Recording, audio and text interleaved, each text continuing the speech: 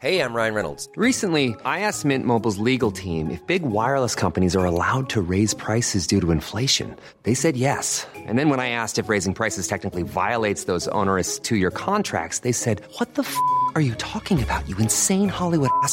So to recap, we're cutting the price of Mint Unlimited from $30 a month to just $15 a month. Give it a try at mintmobile.com/switch. $45 up front for 3 months plus taxes and fees. Promo rate for new customers for limited time. Unlimited more than 40 gigabytes per month. Slows full terms at mintmobile.com. Wow. Nice. Yeah. What you're hearing are the sounds of people everywhere putting on Bombas socks, underwear, and T-shirts made from absurdly soft materials that feel like plush clouds. Yeah, that plush. And the best part? For every item you purchase, Bombas donates another to someone facing homelessness. Bombas. Big comfort for everyone. Go to bombas.com/ACAST and use code ACAST for 20% off your first purchase. That's bombas.com/ACAST. Code ACAST.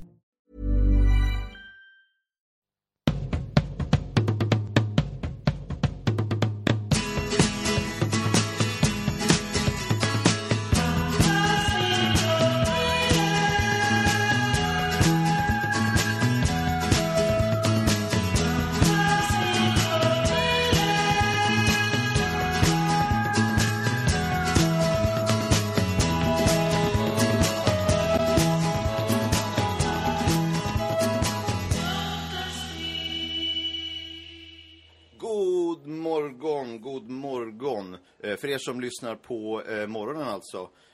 Nu är det dags för det 5:e avsnittet av Fantasipanelen med mig, David Sundin. Vi är nu alltså live, vi är på restaurang Radio Skanstull i Stockholm. Och där kan man äta mat, man kan dricka öl och man kan lyssna på radio. Och de har nu även fått upp sin uteservering här på gatan. Så come on by och ät och drick och lyssna. Nu så ska vi snart sätta igång. Vi ska bara berätta vilka det är som vi har i panelen denna vecka. Och det är till exempel Hasse Ingemansson. Han har ju regisserat lite av Solsidan. Han har varit med och skrivit en av mina absoluta favorit-tv-serier, Ulveson och Herngren. Och den ska ju åka till USA nu. Ja, den är på väg. Kommer du bli svinrik då? Jag kommer bli svinrik. Jag kommer kunna handla saker. Ja. För pengarna som du får. Rullar in. Och det här är ju tjatigt för dig, men jag tycker det är svårt att låta bli att säga det om man som mig är lite äldre, att du var ju med i bandet The Creeps också. Ja, det stämmer. Och då är det veckans fråga är: hur ligger landet, Hasse? Hur landet ligger? Ja. Med The Creeps? Nej. Det här är generellt bara så här, hur ligger landet? Jag tappar direkt här. Hur ligger landet? Jag tror det är en grej man säger. Jag tror landet ligger där det ligger just nu. Alltså utanför stan, helt enkelt. Det som stockholmarna kallar för sitt alltså landsdel, man åker sitt land. Sen har vi också Anna Salin här. Hej. Har du sett henne på tv? Nej, det har du inte gjort. För hon jobbar bakom kameran, som till exempel redaktör till exempel. Och sen så tycker jag och många med mig att hon är en av de absolut roligaste personerna på det här forumet Twitter. Som är en av de som har förstått att det är ingen plats för politiska diskussioner och åsikter. Utan där håller vi på och skämtar och har oss. Anna, hur ligger landet? Ja, men det är bra. Nu tog ju liksom han min grej om landet. Så att, nej, men jag tror att det är bra. Gud, jag vet inte, det var svårt. Nej, men det är mer, jag tror att det är lite också, man kan tolka det som hur man mår generellt, tror jag. Men det är en sån där spexfråga som hur går bilen? Och så ska man så här, jag vet inte, jag kan inte hur relatera. Rullar du? Ja, men exakt. Hur rullar landet? Jag anklagar för att vara tjuv redan, 1 minut in i programmet. Ja, och vi har även Petter Bristav. Han är hjärnan bakom och i podcasten Till slut kommer någon att skratta. Och kan även höras just nu, som jag har fattat det, i radioprogrammet Den stora kärleken. Som går i P3 i Sveriges Radio. Jajamän. Och även på landets alla stand-up-scener. Ja, stämmer bra. Och även på scener där de inte vill ha stand-up. Nej. Vi åker på en liten turné. Vi var i Ungern, gjorde en turné liksom, där vi bara körde stand-up för folk som absolut inte ville ha stand-up. Ni sparkar in dörrar, ställer i vardagsrummet, bara precis, kör. Nu kör vi. Petter, hur ligger landet? Alltså som enda lantisen här då, så kan jag väl säga att det ligger jävligt bra just nu.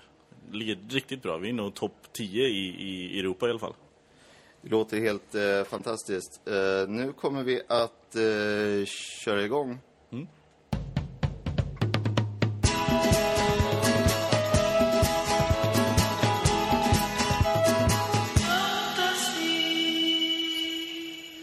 Då ska vi se, vi börjar i nöjesvärlden och Hollywood. 21 år efter att skådespelaren Brandon Lees, han gick bort, hans olyckliga dödsfall, så har ledande filmbolag i Hollywood nu kommit fram till att det är för farligt att använda riktiga handeldvapen i filminspelningar.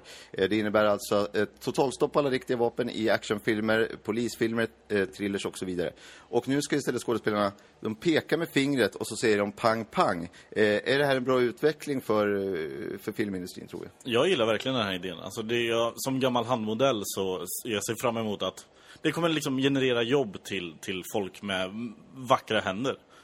Där de klipper in liksom. Precis.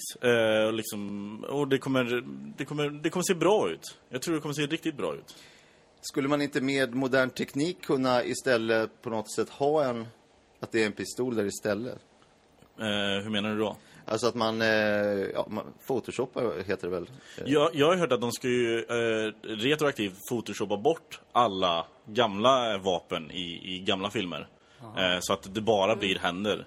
Och då kommer de även jag tror de kommer bli tvungna att döpa om filmen som Nakna pistolen kommer bli Nakna handen. Top Gun kommer bli Top Hand. Och den här Bond-filmen The Man with the Golden Gun kommer bli The Man with the Golden Hand. Och Dödligt Hand 2 också. Precis. Den också. Folk som är handifiers helt enkelt kommer sitta och jobba bara med det här. Jaha. Men jag tycker också alltså, vi får inte glömma att det är fruktansvärt. Man tänker på NRA, om ni vet. De är som Rädda Barnen fast alltså vapen. Just det. Och de har ju sagt att guns don't kill people, people kill people. Och det här är ju fruktansvärt. För att vapnen har ju funnits för att skydda då människorna från varandra. Och nu när det liksom blir direkt människa. Nu är det fritt blås. När hand liksom. Så att då det blir ju fruktansvärt. Jag förstår inte alls hur då får man ta bort den guns don't kill people. Utan nu är det bara people kill people. Ja, hands kill people and people. Eller bara kill people. Ja. Skulle det också kunna vara. Det är sant. Och så med en logis som bara... Precis, med en hand som tycker gangsta liksom vid sidan. Som skjuter liksom neråt.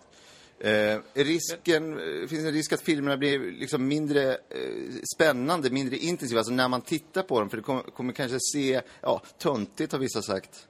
Jag tyckte ju att det lite följande utveckling som har andra genrer förutom action då, att kärleksfilmer, om man tittar på gamla stumfilmer och även 30, 40, 50, 60, 70-talsfilmer, att det är väldigt stort spel, det är överspel, melodramatiskt och sådär. Även komedier, man ser gamla stumfilmer där pajkastning, man förlitar sig på pajen, eller Benny Hill som snubblar och man speedar upp film. Man litar på tekniken. Här film har ju blivit mer och mer subtil i sitt språk, och det här tycker jag går i den riktningen att man kan inte förlita sig på splatter och blod, utan nu kommer vi kanske få se lita på att det här håller hela vägen. Se mer handling, se mer bättre skådisar och så vidare. Men vi får också förstå, liksom, det kommer ju finnas folk som klagar på det här och tycker att det är tråkigt, men det var ju det folk som talfilmen också när den kom, att det förstör filmen. Folk sa samma sak om Nicolas Cage när han kom. Ja, vad gör han här? Men man vänjer sig till slut. Men sen kommer det bli de som kan ni komma ihåg i polisskolan som kunde göra såna häftiga ljud. Sådana skådespelare kommer ju behövas mycket, mycket mer. Och för blinda till exempel så kommer ju det vara en utveckling, för man kommer att fokusera mer på själva ljudet. Ja, precis. Nu var det någon som blev skjuten. Ja. Blinda har ju sagt att de skiter i vilket, om det är pistoler eller händer, för de bryr sig inte. Det är inte det att de inte ser, utan de bryr sig inte om vad folk använder. Nej. Det är kanske våldsammare för dem med de här nya ljuden då. Ja, det kommer bli kanske mer ljud, som sagt, att man lägger på sånt typ av... Fast det skulle vara pang, pang. Jag tror mer att man säger pang, pang. Ja. Är det bestämt att det ska vara pang? Nej, det här är ju... Jag hörde att Arnold Schwarzenegger, han har fått dispens. Han får säga liksom, för han är en gammal actionhjälte. Så det är svårt att säga pang. Han har copyright på det också, tror jag. Ja. Så att det är han som gör det. Ja, för jag tänkte man kan ju se framför sig Ryan Gosling i en sån här tät politisk thriller där han spelar yrkesmördare, och att han liksom är meme, ligger på något tak när det är en president som håller tal nedanför och skruvar ihop ett vapen och liksom i slutsekunden skruvar på en ljuddämpare på fingret och sen bara... Ja, bra ljud. Det trippifierar det här gör vi nu. Men ett förslag som kom upp för att det inte skulle bli helt platt fall var ju det här att man skulle använda elpistoler istället. som är en slags, som poliser och väktare använder för att, så att säga, bedöva sitt offer. Att man helt skulle sluta med de här lite mer långtgående skjutvapnena.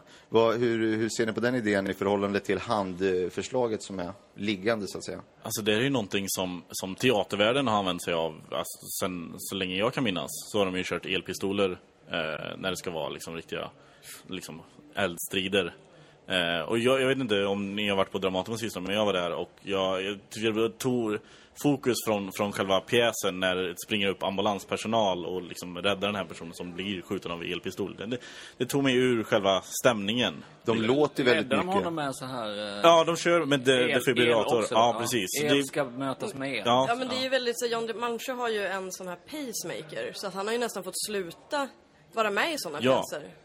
Alltså actionpjäser. Ja, han får sluta vara med i action. Ja, för det är ju så han har byggt upp hela sin karriär. Det är ju actionpjäser. Ja. Det är också det här. Inga repliker, bara pang pang. Ja. Jag är även de skådespelare som är elallergiska som också ställt sig upp emot det här att nej, använd antingen riktiga vapen eller bara händer, för att elen, de får eksem och vad det är.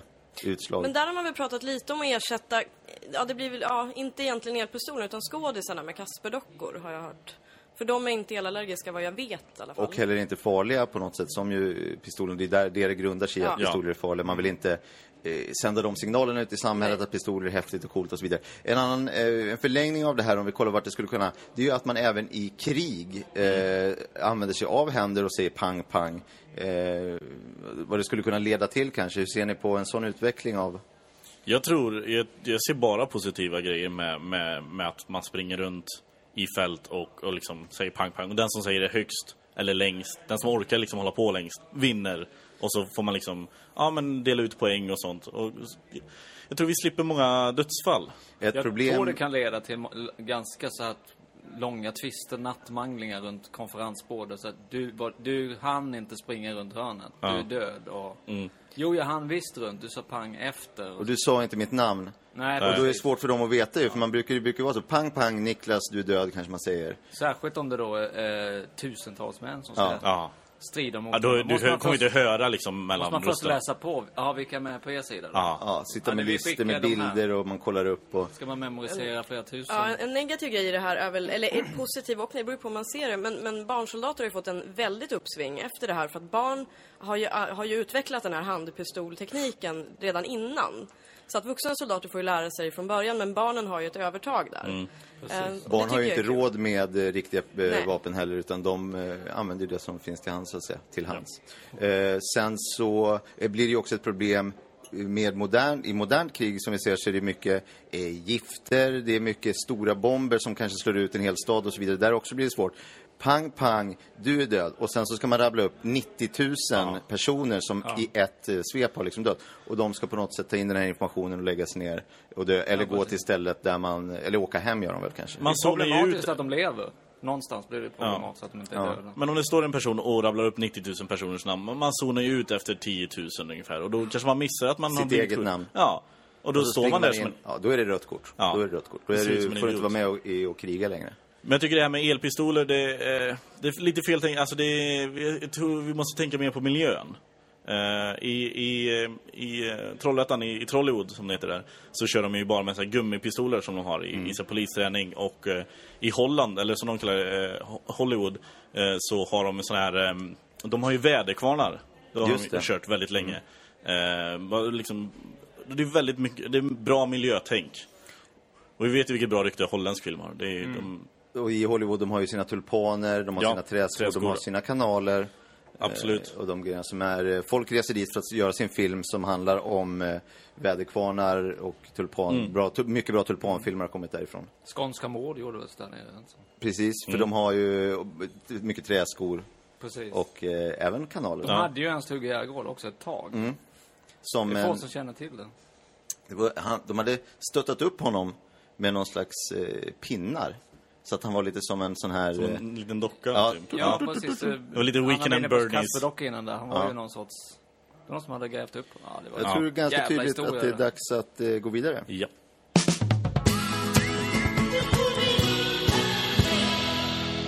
Ja, nu blir det lite mer, vad ska man säga, nöje och kultur kanske. En stor snackis den här veckan har ju varit att konstnären Amy Diamond gjorde bort sig på Twitter när hon länkade till en mycket kontroversiell amerikansk artikel om att perspektivmålning skulle vara en bluff. Är det här dödsstöten för Amy Diamonds trovärdighet som konstnär? Vad säger vi?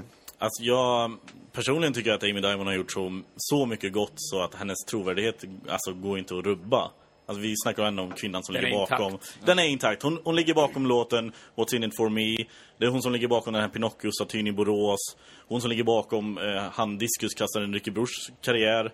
Så i min bok så är hon helt okej. Och hon kan göra vilken skit som helst och hon kommer fortfarande vara liksom Amy Diamond. Jag tror det kan gå till så att hon har liksom tittat på en perspektivmålning. Och sen har hon läst Michael Stones artikel. Det är ju så, en bild säger inte mer än 1000 ord egentligen. Nej. Även om det är en perspektivmålning. Det ska är mycket möjligt till. att Michael Stones artikel innehåller mer än 1000 ord. Då spöar den ju den här perspektivmålningen. Den vinner på brute force helt enkelt. På walkover nästan. Men sen är det väl lite, Amy har ju lobbat ganska länge för att bli politiker. Alltså jag skulle säga liksom att som politiker så är det ju gut feeling just som är liksom att hon läser den här artikeln och reagerar på det. Jag tycker att det ändå är någonting att sträva efter om man nu vill bli politiker. Som artist så måste man ju vara lite mer eftertänksam och kanske ha en faktagrund. Men jag tycker att det är helt rätt väg. För Amy Diamond sa i ett uttalande efteråt var ju att hon inte var insatt i frågan kring perspektivmålning och så. Och att hon inte läste texten så noggrant utan hon mer vidare förmodligen en citat reflexartat. Och att de bara drog iväg den så att säga utan att ha... det var inget hon ville ställa sig bakom supermycket kanske. Jag tror om det knockar av mängden ord. Det var fler än 1000 ord. Mer än 1000 ord. Ingen har väl någonsin läst 1000 ord ens. Nej. Så att vi vet inte om vi kan. Det är väl där det uttalandet kommer ifrån. Att folk bara, kom igen, de ser bara, det är massa text som säger, kom igen, kan jag få se den här på en bild istället? Och då lägger man upp en på Facebook. Och så är det en bild. Och så man kan fattar. Det blir ju liksom lite naivt att tro att någon skulle läsa 1000 ord, för det har aldrig hänt. Och sen igen så tycker jag att det talar just för Amys blivande politiska karriär. Det är väl precis vad man förväntar sig. Att det inte behöver vara så noga allting. Helt, 1000 ords koefficienten, eller vad säger man? Men om någon börjar orera om att jag var i Thailand, det var si och så, vädret var så här, vi åt det här, det var King Chong Bok, olika grejer de har ätit, olika konstigt att det blev mörkt så tidigt. Ja, speciella olika sorters öl som finns. Herregud, orkar inte. En bild kan räcka för att få allt det. Du kan ha mat, öl, sol, strand, fötter, boom. Det är klart. Kameran och målarpenseln uppfunnen. Lägg ner skriftkonsten. Det är dags att sluta prata. Många böcker finns ju som det är en liten polaroidbild egentligen. Som man kollar på när man känner att det är lite mycket text. Jag tycker det här är en jättebra utveckling. Jag kan inte läsa mer än 100 ord tror jag inte, utan att somna. Så. Om vi ska ta grundproblematiken här, de här centralperspektivförnekarna. Hur bemöter vi dem? De som säger att nej, det finns inget centralperspektiv. Jag tycker man kan använda ett exempel. Vad heter det? Oscar Reuterswärd, känner till honom? Den Absolut. omöjliga mannen som ritar de här trapporna och stegen som inte hänger ihop. Precis. När man tittar på en sån, den är ju omöjlig att förstå. Det bevisar någonstans att utan centralt perspektiv skulle man inte bli förbryllad. Skulle du i det läget, för de där kan man ju bli snudd på knäpp när man kollar på en sån bild. Skulle du i det läget föredra att få den i text? Hans bilder. Jag tror den kräver nog sin på jakt efter tiden som flytt. Att det är en trappa går upp till en stege som går runt igen till samma trappa. Och när de möts igen så är det omöjligt. Ja, det är en bra text, den är inte så lång. Det är ju under 1000 ord i alla fall. Det är en bra poplåt. Ja. Trappan som går runt till en stege och sen går runt till sig själv. Trappan som blev sig själv. Ja. Är det evighetsmaskinen någonstans med Mikael B. Tretow? Fast med en liten knepig twist kanske. Ja, det skulle det kunna vara. Om det är en konstig evighetsmaskin. Man översätter den till en bild så kan det bli exakt en sån trappbild. Någon som hade något tillägga? Ja, men jag tror att den enklaste lösningen på de här centralperspektivförnekarna är väl att vi alla tar ett gemensamt beslut att förneka centralperspektiv. Det kan bli som en trevlig sammanhållning liksom, om man startar upp lokala centralperspektiv förnekelseträffar där man kan bjuda på kaffe och bullar och sånt. Det behöver inte vara så konstigt. Det behöver inte vara så, hur mycket behöver vi centralperspektivet egentligen? Kan vi inte bara vi låtsas som att det inte finns och så mår alla bra? De som driver det här hårdast har förstått, eller det är kanske bara en råtta i pizzan eller vad det heter, men pirater och andra enögda, de har en annan syn på det, med det här med centralperspektiv. De kan inte de har ingen aning i tavlor eller. Det var väl det. Nej, precis. Det var väl det den här filmen Captain Phillips handlade om. Ja. Det var just att de fattar inte. Precis, de har en lapp för ögat och är ju svinförbannade. Ja. På att kanske därför man blir pirat. Man ser inte var man åker. Till slut kör man på en båt, man blir ovänner. Man tar deras grejer. Retar man sig på andra båtar till slut. Nu ska fan få. Och Tom Hanks är ju den största försvararen till centralperspektivet. Så det är inte så konstigt att Skyll inte på mig. De gav sig på honom liksom. Det är inte jättekonstigt. Han får skylla sig själv. Det som du var inne lite här på, Petter, att det är bättre att vi bara alla bestämmer oss. Så här tycker jag egentligen i alla frågor där man tjafsar, debatterar och så vidare. Om vi alla bara enar oss för ett alternativ så då är det ju klart så att säga. Då behöver vi inte hålla på och tjafsa mer. Nej, och varför inte? Hur mycket är det liksom att tjafsa om? Och folk pratar mycket om skolan just nu, där folk lär sig olika saker. Där är det enkelt om vi bara bestämmer oss för att den är bra. Till exempel skulle kunna vara en enlig. Vissa säger att den är dålig, vissa säger att de skulle bestämma oss. Satt oss ner, eller någon bara skriver ner ett snabbt memo och skickar ut. Nu är skolan bra, vi kör på det. Ja, vi kör som det är. Helt, absolut. Och även andra frågor som är på tapeten skulle man ganska enkelt slippa en hel del tjafs genom att bara bestämma sig. Ja. Man skulle kunna gå in på en sajt och bara, hur är det? Man skriver in sitt ord. Det står ämne, skulle det kunna vara, för att göra det enkelt, för jag tänker om det är flera personer som ska bestämma, om det skulle vara en regering eller 2 personer till exempel, så är det lätt att de börjar tjafsa sinsemellan. Jag tror det är enklast om det är en person. Som har någon form av, alltså han har ensamrätt på att bestämma allt det här. Så säger han, så här ska vi tycka om det här, så här ska vi tycka om det här. Tacos, mysigt eller inte mysigt? Svinmysigt, säger han. På fredagar. Eller någon annan som brukar slå näven i bordet kanske. Säger han så? Jag vet inte. Men han skulle kunna vara den som är... Vi lämnar in det här som en motion, vi lämnar in det här på ett brevpapper. Att Fredrik Wadling blir bestämd. Jag tycker vi ska mejla. Ja, vi mejlar till kungen och säger Fredrik Wadling blir Sveriges bestämmare. Ja, vi är väl ganska överens om det här inne, så vi kan väl gå föregå med gott exempel? Ja, vi klubbar det redan nu. Ja, då, taget. Och med de orden så går vi vidare.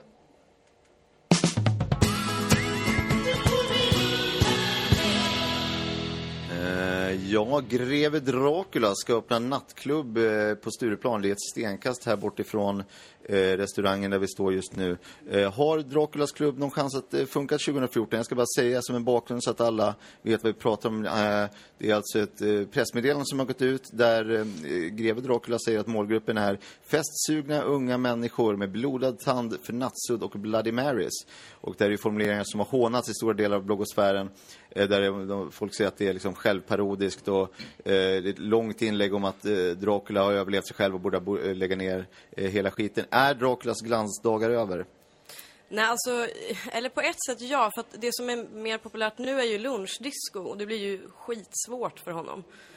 Och King Joffrey har redan startat ett lunchdisco på Kulturhuset och nu ska Dracula på något patetiskt sätt försöka återgå till nattklubb. Och man fattar ju vad han är ute efter liksom. Bara så att alla är med, Greve Dracula får ju inte vara ute på dagen för sin mamma, är det va? Ja, precis. Går upp i rök. Ja. Hon går upp i rök av ilska. Hon blir så arg. Hon blir så arg. Hon blir besviken.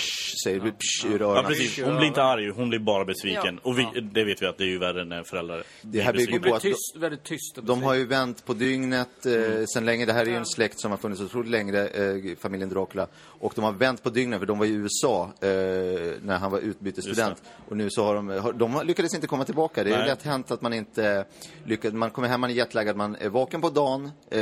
Det var man i USA. Ja. Man är vaken på natten och man sover på dagen. Kronisk jetlag. Ja, precis. Man har så att säga fastnat i gamla. Och det är då därför som han är vaken på natten. Hans mamma blir arg om man är ute sent på dagen så att säga. Ja. Han går upp tidigt på morgonen kanske och skulle stanna ute då långt in på dagen. Hon blir ledsen och besviken.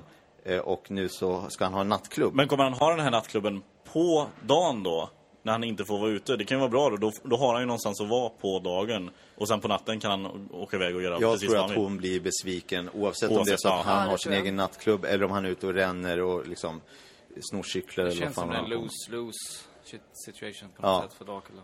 Sen tror jag att för greve Dracula, även om han är känd och sådär, att jag tror att samma regler gäller för honom när man öppnar en klubb. Om det ska lyckas eller inte. Alltså att man har schysst check och bra DJ och så är det. Bra atmosfär i lokalen och att det är trevligt sådär, så skiter. Men några bryr sig om det greve Dracula. Men får han till en bra lokal och dra dit lite schysst folk, så tror jag det kommer rulla ändå. Men det här med käk är ju lite svårt för att man behöver ju ha käk för att få sälja dryck och sådär. Och Dracula har ju liksom aldrig ätit. Han tror jag har en flytande diet. Vilket gör att han inte tänker på mat. Så att folk blir ju jäkligt besvikna när de kommer dit. Och så finns det bara borst. Typ. Och det här blev väldigt tydligt. Jag vet, alltså, han är ju gammal krögare, Dracula. Han hade ju en restaurang innan han började med den här natklubben. Jag vet inte om ni åt på den, Vampiano. Och liksom, jättebra kött. Liksom, blodigt, underbart. Jävligt dålig. Alltså aiolin lämnar lite att önska. Hur svårt kan det vara att få en bra aioli, tycker man. Men, det är liksom, men det märks det att han inte äter. För han har inte så bra koll i köket. Kommer han att bli... De snackat något som att bli festfixa i sig in i den svängen också. Att köra catering på filmpremiär och sånt där. Han försöker ju köra lite sånt också. Problemet är, de har ju rätt vissa av de här. Han var stor på 90-talet. Han hade de största klubbarna, festerna. Och nu så, det är lite, han krigar på helt enkelt. Jag vet ju att han är populär här runt Stureplan och sådär bland de här entreprenörsfesterna för att han har varit så jävla bra på att bygga ett starkt personligt varumärke. Och det är ju sånt som verkligen imponerar. Det är liksom böcker, det är tv-spel, det är filmer. Han har gjort allt. Massa merch. Ja, Men jag förstår också varför folk liksom stör sig lite på honom. Jag menar, han skiter i vilket attityd. Han liksom vaknar på morgonen eller på natten då, blir det från honom, och tar på sig vilken cape som helst, går ut utan att titta sig i spegeln. Det är liksom, det är en taskig attityd, men jag gillar den lite hos Dracula, just att han bryr sig inte. Det kan jag håller med. Det kan bli lite knepigt så här. Driver man en restaurang, då måste man ändå träffa folk, man måste ha möten, man ska träffa inredare, man ska träffa leverantörer, man ska prata med DJs, folk som ska jobba på restaurangen. Och de mötena sker ju oftast på dagen. Jag tror att många kommer att knorra när han sådär... Kan vi ses klockan 3 på natten? 03.00. Ja, men folk har barn 04.00 så. Kan ni komma och leverera olika ingredienser till rösti mitt i natten? Nej, det kan vi inte. Vi levererar våra röstingredienser tidigare på dagen helst. Han ringer 05 och bara så jag sitter här med menyn nu. Och ska det vara rödbetor i borsten? Jag tror att det var Dracula också som initierade nattdagis just för att underlätta att mötena kunde vara på natten. Men det var ingen som riktigt fångade upp det. Ja, det blir knepigt. Liksom, han gör det svårt för sig själv. Ja. Sen är det ju hans mammas fel någonstans. Ja, hans sjukdom. Man får lite... Hur ser ni? Han är ju en person med otroligt många dåliga personlighetsdrag, Dracula. Han är inte... det är ingen person man vill hänga med sådär, men samtidigt som han blivit otroligt folkkär som vi ser. Han är omskriven och omtalad på många sätt och vis. Hur kommer det här sig, tror ni? Ja. Alltså jag tror vi måste vara tydliga med att göra en skillnad på Dracula, nattklubbsägaren, och Dracula, den blodsugande människoslaktaren. Alltså så vitt jag vet så jag tror inte han har dödat någon på väldigt länge.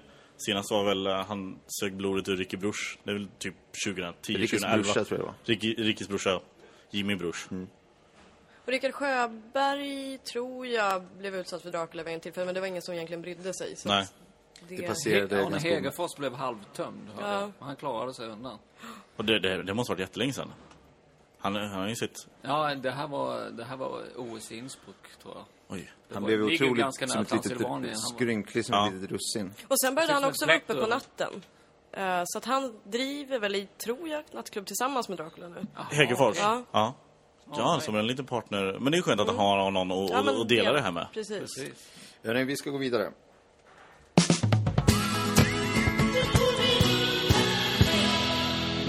Då har vi kommit fram till ekonomi. Flera Nobelpristagare i ekonomi har nu gått samman och publicerat ett mastodontverk där de noggrant går igenom hur man bäst får valuta för sina pengar. Ett sätt alltså att inte göra nya pengar, men hur man tjänar andras pengar är det väl egentligen. I korthet går det ut på att man lägger ut en annons på till exempel Blocket och sen låter man den ligga kvar där. Även om man har sålt, det kan handla om en soffa eller ett bord eller något tv-spel eller någonting. Och sen så har man annonsen kvar då, så att säga, säljer den flera gånger. Och då en av de här ekonomiforskarna, Paul Krugman förklarar, har man fått betalt för en hel månad så ska ju annonsen ligga där hela månaden. Eller man har betalat för en hel månad för annonsen. Annars förlorar man liksom de pengarna. Så att för att få valuta för liksom annonspengar så har man annonsen kvar. Och på så sätt så ligger det. Är det här något som skulle kunna rädda västerlandets knaggliga ekonomi? Vad tror ni? Jag tycker det är fair enough, kan jag börja med att säga. Men jag är inte tillräckligt insatt i ekonomi. Däremot känner jag igen fenomenet. Jag vet när jag var liten så brukade jag fiskade mycket, kastade kastbör och sådär. Och då brukade jag, de gånger man fick napp, när jag fick napp och vevade in en fisk, då brukade jag, för det var ju själva uspen, vilket ingen säger längre, men det var det roliga med det hela. Att veva in fisk, känna rycket i spöet och jävlar, nu har jag en fisk på kroken. Så när jag väl vevat in den, då brukar jag kasta ut den igen, alltså på kroken. Okej. Och så sen veva in den igen. Och där kunde det pågå i timmar. Det här var innan djurplågeridstid, så men det var lite, då fick liksom spöet ett högre värde, abudroppen, draget, jammen fick ett högre värde, och du kunde skryta med liksom, jag drog in 100 fiskar idag. Jag vevade in 100 gånger idag, och det var fisk varenda gång. Ja, det är en jättebra idé. Alltså jag tänker att det kan ju uppstå problem om man säljer fysiska saker som du var inne på, soffa, tv-spel. För det kommer ju komma någon och hämta soffan. Och sen när man säljer den igen så kommer det komma en person och undra vart är soffan. Så det kanske är bättre att man säljer någon form av känsla eller någonting. Man kan sälja köpglädje. Det är jättebra om folk betalar. Kom och handla. Och så säger men här får du pengarna, säger de. Och så, grattis, här har du köpglädje. Och så går de därifrån. Sen kommer nästa person. Man kan inte ge namn och adress till den som har köpt soffan då. Vad fan är soffan? Den står på Ekstigen 4. Det är ju smart. Det är ett sätt som man kan sälja exakt samma. Det är lite pay it forward. Tänk på det. Men jag tror också en väldigt viktig grej, jag som är ekonom då, det är ju att låta saker ligga kvar på Blocket, men också att inte avyttra sina egna saker, utan att sälja andra saker. För att då har du kvar dina saker och du får pengar, och så har du sålt andra saker. Kan det här vara saker, ser du att det är saker som man har lånat eller saker som man har snott? Eller? Nej, jag sålde ju lite längre ner på gatan bara, lite längre ner på Högalidsgatan så sålde jag en soffa hos en person som bodde där. Jag hade sett ut, jag gått och kollat in soffan och sådär på en visning lite tidigare. Och jag sålde den bara på Blocket. Och det är ju som man säger, alltså det är den första, vad är det man säger? Försten dit. Ja, precis. Först till kvarn. Försten dit får sälja soffan. Den som kommer först till Blocket-annonsen får köpa produkten. Och sälja soffan. Ja, precis. Eftersom uttrycket finns är det svårt för dem som, när de kommer att plinga på och säger, nej men vi ska inte sälja den här soffan. Vi är försten dit på kvarnen. Och då får vi mala soffan, så att säga. Ja, precis. Och då är det bara att ge upp. Det är ju bestämt så. Det här med att sälja annans grejer, det är lite som den här gamla anslagstavlan, sloganen. Anmäl alltid andras inkomst till Försäkringskassan för din egen skull. Precis. Det är för ens egen skull. Om alla skulle bortse från Blockets och landets lagar och regler så skulle ju allting haverera. Det är därför de finns från början, så att säga. Vi kanske ska ha Blocket som bestämmer det som vi var inne på tidigare. Att det är Blocket som bestämmer när vi ändrar lagar och sånt. Jag tror många av Blockets policies, lagar och regler går att anpassa på hur man lever sitt liv i stort. Blocket är ju en person, det kan man inte känna. Han är bor med Loket. Bro med Loket, ja. Jag har sett så här vimmelbilder, Blocket och Leif Blocket Olsson och Leif Loket Olsson. Han heter Sture Blocket Olsson. Okej. Nu har vi kommit fram till punkten tips från panelen. Tips från panelen.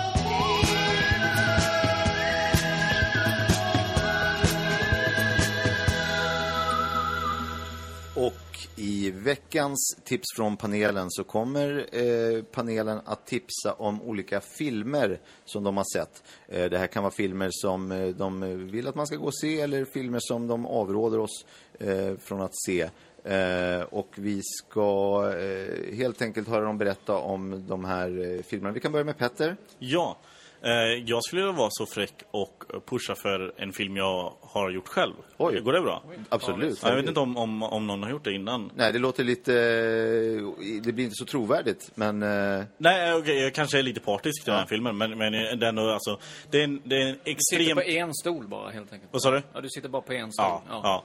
Det är en extremt lågbudgetproduktion. Alltså jag sökte finansiera både före och efter produktionen, men jag fick finansiera hela skiten själv. Och det märks också på den slutliga produkten. Det är mycket handkamera, storyn är nästintill obefintlig. Det liksom handlar om ett par som har varit tillsammans under en längre tid och de beslutar sig för att åka ner till åka på solsemester och liksom de äter gott, dricker gott och så är det liksom en kväll som ballar ur totalt.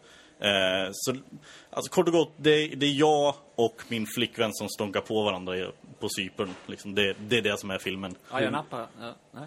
Precis. Hur lång är filmen? Filmen är jag skulle vilja säga att den är längre än vad den är. Det är lite pinsamt. Den är bara 20 minuter. Ja. Och då är det liksom alltså även resan dit. Så själva samlaget är mycket kortare än så. Det låter som något vi inte kommer att få se på biograferna i sommar. Direkt till DVD gick den här faktiskt. Och då kan jag passa på att liksom, köp DVDn, för det är massvis med så här bortklippta scener eller bortklippta ställningar som vi har valt att kalla det, om ni fattar vad jag menar. Och det är perfekt för er som gillar så här night vision-filmer. För det är väldigt mycket night vision. Alltså i princip bara night vision. Det låter spontant som att den inte gick till så många DVDs. Nej, det är en till mig och en till Greta. Och sen, jag tryckte upp några bara liksom. Kul att ha. Släkten, alltså, det var runt jul. Så jag tänkte, ja men fan, kan vara en bra present till syskonbarnen. Night Vision, det låter ju något som Dracula skulle kunna... Ja, han skulle nog uppskatta det. Han tittar mycket på sånt, vet jag. Så jag har ett lager av... Men det låter som en bra... det är kul, det har ju blivit populärt med filmer som har en sån här twist när det blir en oväntad liksom, händelseriktningen förändras.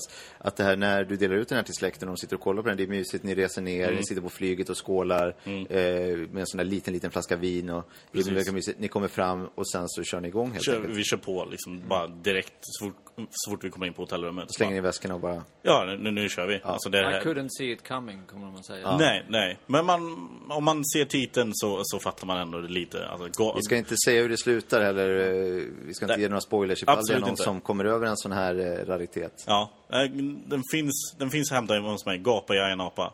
Så det är jättebra. Hej tips. Anna, har du varit på biograf eller sett någon film? Jag har varit både och faktiskt, för jag tänkte tipsa om en genre.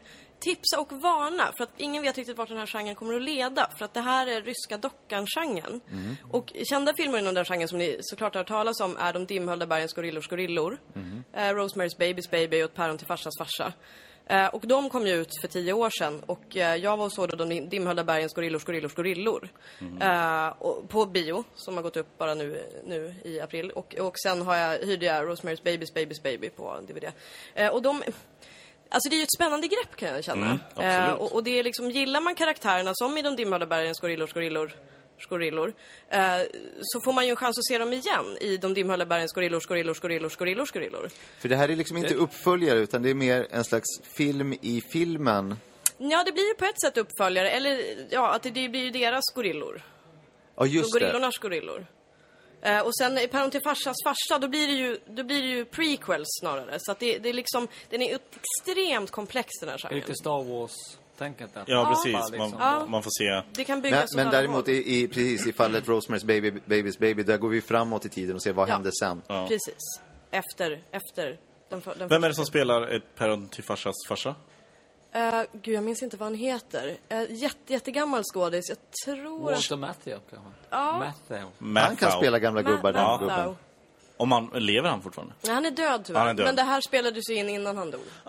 Den här är ganska gammal genre. Det är ett filmen utspelar sig ju på 50-talet. Good movie. Och hans pappa spelas av Donald Sutherland, som har tagit över egentligen Walter Matthau och spelar alla sura gubbar egentligen nu. Just det, han har axlat den manteln. Tog stafettpinnen där. Ja, precis. Och Rosemary's Baby. Alltså hur små blir de här barnen? Alltså är Rosemary exakt lika gammal som i första filmen? Ja, de blir mindre och mindre. Ja, barnen blir bara mindre och mindre. Det är babyns barn, så att säga. Så att det är ju lite fantasy över det.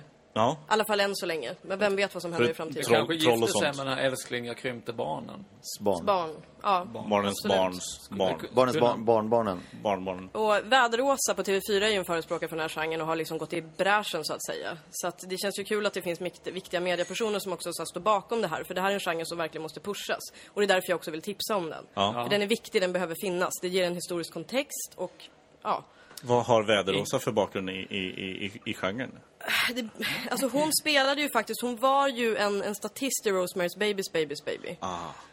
Så då börjar kärleken till genren där liksom. Är även Jurassic Parks Park en sån här typ av film? Absolut. Som har en liten park i parken så att säga. Ja, och även andra filmer finns det. Ja, just det. Ja, det går att applicera på i stort sett allting. Det är därför den känns så viktig. Man kan följa upp allt möjligt med det. Åsa-Nisses Åsa-Nisse. Det kan bli, egentligen kan det bli... 91 och 92. Ja. 92, 93, 94 och så vidare. Alltså, kan man köpa aktier i den här genren på något sätt? För jag känner bara nu när vi skojar lite, skojar fram. Men det känns som sticka iväg. Folk kommer, jag tänker mig att Josef Fares kommer gå på lyfta. Det här. Ja. Jag tror faktiskt att Josef Fares kommer lägga ut den på börsen i år, tror jag. Ja, okej. Ja, det... Vad är det heter? Den har en bullet på börsen. Nej, det är på Billboard-listan. Aktiebolagets aktiebolag. Det heter ju... Det heter att man har en bullet, ja. Precis. Är det bullet? Säger man det i aktiesammanhang också? Ja, det är samma. Det är precis samma. Bullets. Bra, Bullet, otroligt det är ju spännande. film också. Bullets. Ja, Bullets. Ja. My Cousin Vinny's Cousin Vinny. Ja. En annan film. Det finns ju många andra filmer. Karate Kids. Man blir sugen här. Ja. På att hålla på ett tag. Annie Hall. Ja, just det. Nu känns det lite som att ni bara upprepar ord. Jag känns som vi bara... vi tyckte det var... jag tror att den heter Annie Halls hall. Den heter. Det utspelar sig bara i hennes hall. Jag tror vi är klara, men det är just den genren. Men det är en otroligt spännande genre som vi skulle kunna hålla på med ganska länge, tror jag. Hasse, du har varit och sett på film, har jag förstått? Ja, jag har sett en så här lite Marvel-inspirerad superhjältefilm. Ja. Ryan Gosling. Filmen heter Kentaur. Eller den heter Ryan Gosling is Kentaur. Och den ganska... Det finns ett uttryck som heter Spielberg in the elevator. Ni känner säkert till. Om man är i Hollywood och stöter på Spielberg så ska man hinna dra sin pitch under en hissresa. Så tydlig ska filmen vara. Och man ska inte hålla på att trycka på alla knappar heller. Och man ska inte släppa sig i hissen. Man ska inte trycka på Spielberg heller. Man ska bara stå där och berätta. För det är annars ett sätt att hinna med en hel hisspitch. Bara trycka på alla knappar och sen stanna vid varje våning. Precis. Se till att den precis. Eller att den bara brakar hela hissen. Man ska inte äta en hel påse grillchips innan heller. Så att det liksom bara... Ja, förlåt. Ingen fara, bara trevligt. Kort storyn. Ryan Gosling är en jockey. Han har en häst. Han är galopp. Det går jättebra. De vinner alla tävlingar. Hästen blir rasar ihop under ett lopp. Och Ryan Gosling flyger och slår pannan i ett staket. Hästen dör. Det visar sig att det här var stageat av spelbolag för att kunna vinna pengar. Om Ryan Goslings häst dör så vinner vi. Ryan Gosling älskade som sagt sin häst. Han blir galen. Han får ett så här jack i pannan i frontalloben som Christer Pettersson hade. Det påverkar ju liksom allmän humöret. Han kontaktar en plastikkirurg som också... han är lite för galen roll i filmen. Men i alla fall... Han syr ihop Ryan Goslings överkropp med den här hästen. Och då blir Ryan Gosling Kentaur. Och blir någon sorts superhjälte som ska hämnas på då de här männen som har dödat hans häst för att tjäna pengar. Det här är en klassisk origin story. Det börjar jättebra med allt det här. Oj, han faller, klasch, ner med pannan i... Och scenen när de syr ihop. Det är väldigt bra gjort. Det ser han ser verkligen ut... De som har sett en Kentaur vet att det där är bra gjort. Men sen... ett stort, långt mittenparti i filmen där det är liksom mycket möten och han träffar poliser och sitter i konferensrum och de klär upp han i kostym och han skaffar en advokat och ska försöka driva någon process mot de här männen. Istället för att han bara sparkar ner dem. Istället för att han bara... Det har varit en bättre actionfilm och han gett sig ut, gömt sig i gränder med blåljus och regnstänk och sådär och sparkat ner folk. Nu blir det mer sådär... Det är bara möten. Rättegångsscener. Mycket politik. Det bara rullar på. Eller någon form av underdog-film tycker jag när han satsar på galoppen personligen. Ja, han skulle kunna precis tagit upp det där. Där han slutade och bara... Sen vet jag inte hur reglerna ser ut i och för sig. Och man får vara men han förändrar regler. Jag tänker liksom att han förändrar reglerna och verkligen får kämpa sig fram. Jag tänker som The Blind Side, som var en björn tror jag som spelar fotboll. Ja, just det. Det är en stor... även där har du ju en genre med djur som spelar olika sporter. Det finns ju hur mycket som helst. Alltså. Men jag tycker man ska se den ändå. För den är skitsnygg. Alltså de första 30 minuterna, då sitter man som i Harrison Falls jagad bara på nålar. Hur lång är filmen? Hur ska det gå? Den är 1:57 eller något. Ja. Men det är drygt en timme är ju att han egentligen skickar in olika papper och väntar på att få svar från myndigheterna. Ja, och han står pratar om sin häst fast han har den på sig. Det är också väldigt konstigt. He's lying in his grave, crying out for justice och mycket sånt där. Vet han om att han har de här hästbenen? Ja, det gör han. Ja, det han smeker den ibland så här, och nämner dess namn. Han sitter där och väntar på de här papperna och rullar hovarna. Otroligt häftigt vad tekniken har tagit oss, så att vi kan få se den här typen av historier som tidigare bara fanns i hjärnan. Så kunde man gjort mer av dem. Jag tror man bara skulle bestämma för vi gör action.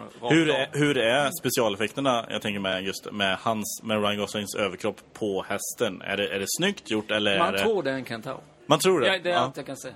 Men de använder fortfarande handpistoler? Jag tror inte han slår ju bara bakut. Okay.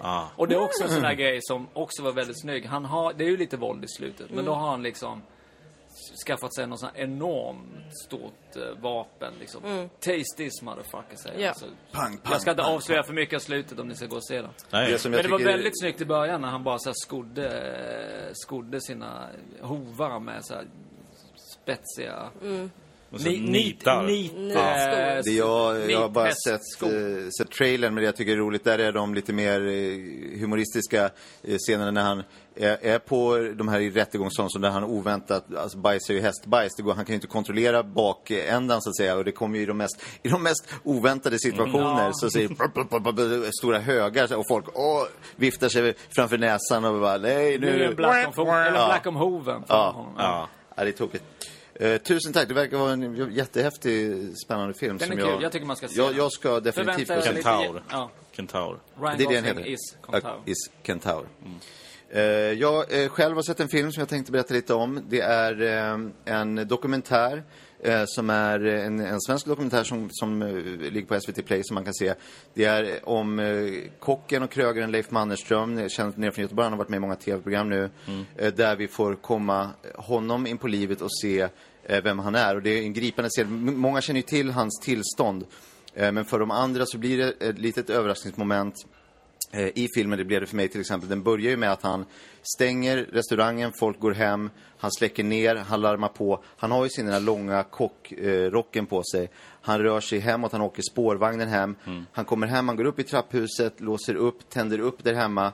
Och när han tar av sig den här kockrocken, och så hoppar han ner då från axlarna på honom som under Leif Mannerström är ju två ganska kortväxta personer som han hela sitt liv egentligen har levt i det här tillståndet att för att komma upp till normallängd ha en lite längre kockrock. Och sen får man höra historien berättas då från början egentligen hur han slog igenom inom i Matsverige och har lagat jättemassa smarriga matgrejer, fastän då det har varit lite vingligt, och den här killen som står ovanpå. Slår mig nu att filmen Ratatouille är vagt baserad på för han har ju en råtta på huvudet. Sen så säger ju man som själv säger nej, det har inget med att göra, men det är ju för att han inte vill bli likställd med en råtta för det råttor ses som väldigt ofint inom i den kulinariska världen. Ja. Och även även i de kortväxtas värld. Precis. Inget man vill bli sammankopplad med. Det är en otroligt gripande dokumentär. Och även om det ser ju kul ut såklart när de klättrar upp och jag hade jättesvårt att hålla mig för skratt men det är efter ett tag så när man sätter sig in i hur hans vardag är så blir det en otroligt gripande dokumentär. Den är svartvit, den har ju finns en pianomusik och så här.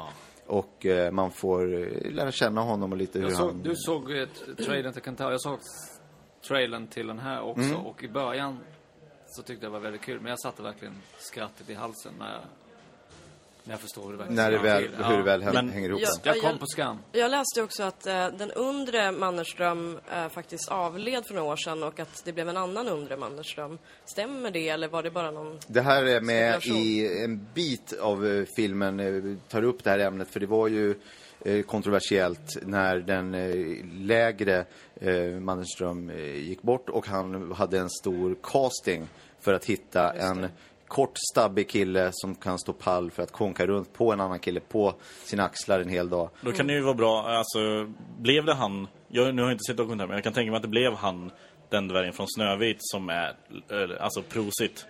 Precis, alltså, han är ju van vid att stå. Och problemet är ju, vilket ju vi ser då i slutet av filmen när den här nya karaktären, och också klart i början, som är från... de klipper ju mellan nutid och dåtid så att säga, men allt som är ifrån nutid är han... Och så kommer han fram sådär i rocken. Och... Det är lite kul. Jag har hört att Kryddan Pettersson sökte rollen, men han var ju för lång. Han är svinlång. Han trodde han skulle komma in på sitt namn. Ja, att det är bra att ha en kändis. Någon som kallas för Kryddan. Ja, Kryddan är ju jättebra som kock. Alltså, men man tänker ju att han skulle kunna vara Leif Mannerström, alltså bara själv. Han behöver inte någon som står på hans axlar. För det skulle bli en jättelång människa. Hungern är ju den bästa kryddan annars. Utom på pizza, då är det ju oregano. Vi tar en chansning och går vidare.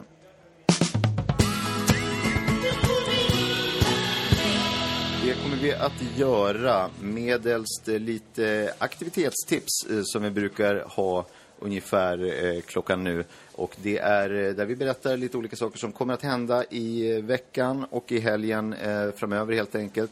Jag kan börja med att berätta att Medeltidsmuseet har en stor utställning med medeltida åsikter. Nordiska museet har en otroligt exklusiv Nordman-utställning. Det är egentligen bara en Nordman som de har i en monter där. Moderna museet har ny utställning med olika moderna grejer. Det är alla de senaste mobiltelefonerna och de har bland annat fått tag på en elbil också som ska vara otroligt modern som de har. Får man provsitta? Det får man inte göra. Det är ett snöre sammetsrep runt om liksom. Får man provröka utanför bilen? Man får röka utanför bilen. Det hade varit smart att ha elstängsel runt elbilen. Det är modernare, absolut. Men det här är ju ett museum. Så att det är fortfarande liksom... Säkerhet först. Ja, och det kan inte vara hur modernt som helst såklart. Nej. Är det ett jävla museum eller kan man säga? Ja, det kan man verkligen tycka. Och även Biologiska museet ställer ut en otroligt logisk bio. De ställer ut. Alltså. Är någon annan som har något tips för vad som händer? Ja, men jag kan ju, det går i hand med ditt senaste tips där. Ikväll är det Titio-bio på Bio Rio. Man får sitta bredvid Titio och kolla på Mio min Mio. Filmen börjar 8:15. Jag såg att de hade ändrat till 8, precis. Okej. Ja. Det är tur att vi får ut det nu. Man hade fått till det där på men det är tur att vi får ut det här nu. Så. Alltså, nu är det bara 2 personer som kan sitta bredvid Titio, så för de andra så... Svindyra biljetter. Ja, Titio är inte billig. 10 000. Hon kan inte sitta bredvid mer än 2, va? Nej, precis. Nej. Så de andra får bara titta på Mio Mio. Mannerström kan ju alltid sitta med 3. Han har ju en under sig sen. Just det. Han har det bra. Jag har ett litet tips, ett familjetips faktiskt. Och det är att det är Släpp fångarna loss, det är vår på Kumlaanstalten på söndag. Och det är då en festlig dag för hela familjen. Och tidigare år har man släppt fångarna loss från säkerhetsklass 3-anstalter. Så det här är första året med en första klassa då. Och det är för att arrangörerna svarar till publikens önskemål och valt en anstalt utan långa permissioner. För att då öka känslan av att fångarna verkligen släpps loss.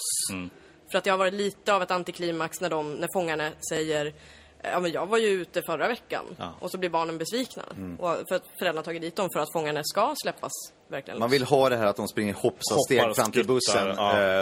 Och bara... Juhu. Precis. Så att det tror jag kan vara spännande. Det låter som en tillställning för hela familjen. Det är absolut en tillställning för hela familjen. Mysigt.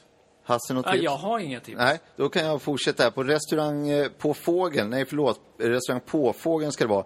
På Katarina Banangata är det klubben Den bästa musiken från 70, 80 och 90-talet. Det DJ Funchen Curve spelar Funk Soul Brothers. Check it out now. Och det är 80 kronor i dörren på den klubben. Är det Rock Microphone också? De är där. Ja, bra. Ikväll är det också spökvandring i Gamla stan. Där man går längs med Prästgatan och kollar på levande människor. Det är då liksom bara spöken som får delta. Och vandringen leds av Ricky Bruch. Brorsa. Han kunde faktiskt inte. Så Ricky Bruch har hoppat in för hans brorsa, Jimmy Bruch.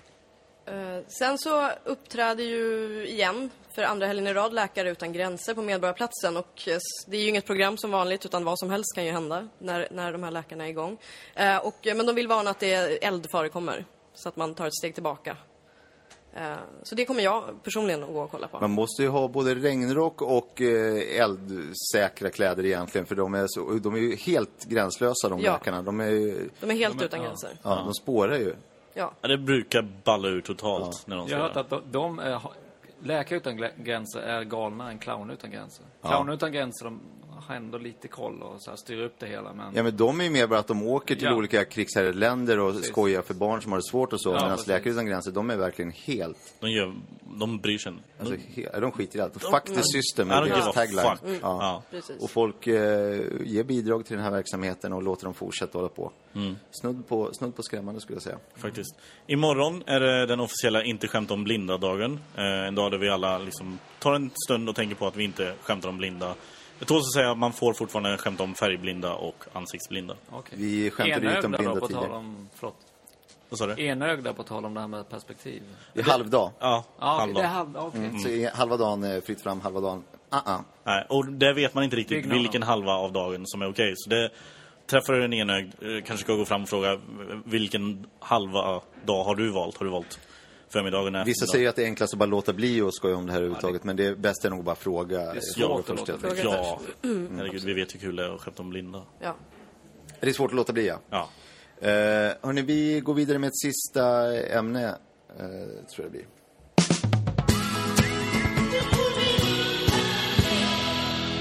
Det är alltså Svenska Akademin som vill gå in och starkt begränsa antalet metaforer i Jan Guillous texter.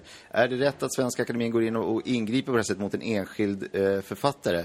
Jag kan bara dra lite bakgrund där. Kristina Lugn uttalade sig och sa: Jan Guillou behärskar inte metaforer, det blir bara pinsamt. Jan Guillou svarade: det är censur och borde vara raka motsatsen till Svenska Akademins syfte.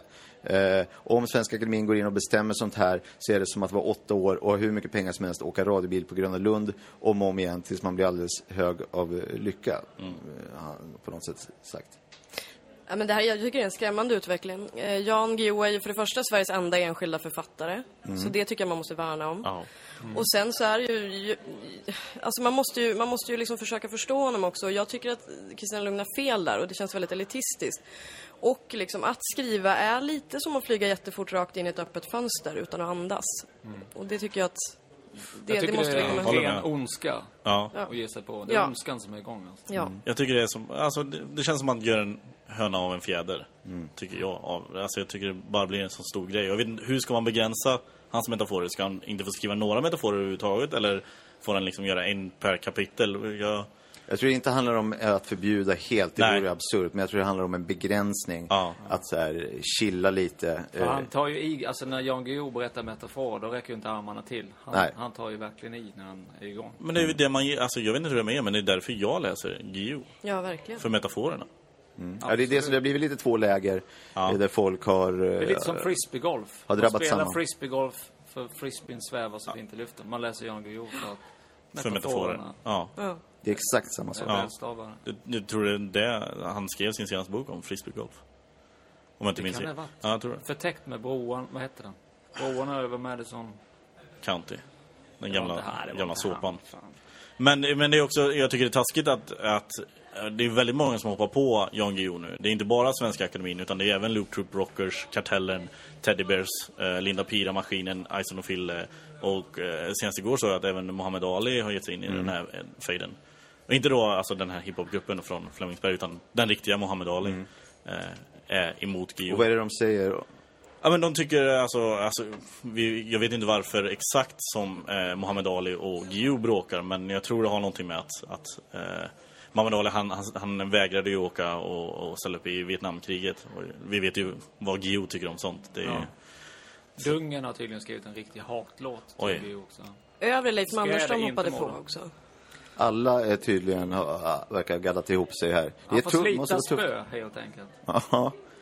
Hörrni, vi är faktiskt klara där. Jag skulle vilja utrikta ett stort tack till veckans fantasipanel. Hasse, Anna, Petter. Juhu! Och jag kan inte nog rekommendera vår hemsida som av en slump hamnat på adressen fantasipanelen.se. För där kan man klicka på deras namn där de står. Och då kan man följa dem på Twitter. Till exempel. Det är så jag har valt att länka det här. Och till alla som är så här: vilka är det som sitter i nästa veckas panel? Vi vet inte vilka som sitter i nästa veckas panel. Jag ber om ursäkt för det. Alltså, du låter så hela tiden. Då är ju tipset att gilla och följa Fantasipanelen på Facebook och Twitter. För det är där som vi avslöjar vilka det är som sitter i panelen i nästa vecka. Jag heter David Sundin. Tack för idag. Jag avslutar med att säga som Magdalena Ribbing: ha nu en riktigt trevlig helg.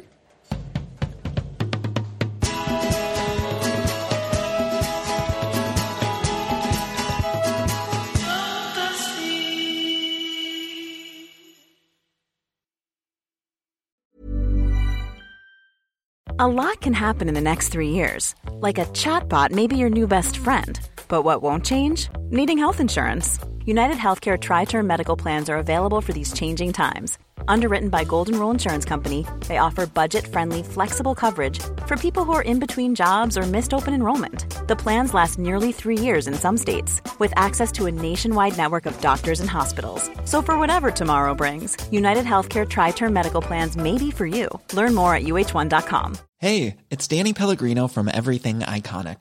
Ready to upgrade your style game without blowing your budget? Check out Quince. They've got all the good stuff, shirts and polos, activewear, and fine leather goods, all at 50 to 80% less than other high-end brands. And the best part? They're all about safe, ethical, and responsible manufacturing. Get that luxury vibe without the luxury price tag. Hit up quince.com/upgrade for free shipping and 365-day returns on your next order. That's quince.com/upgrade.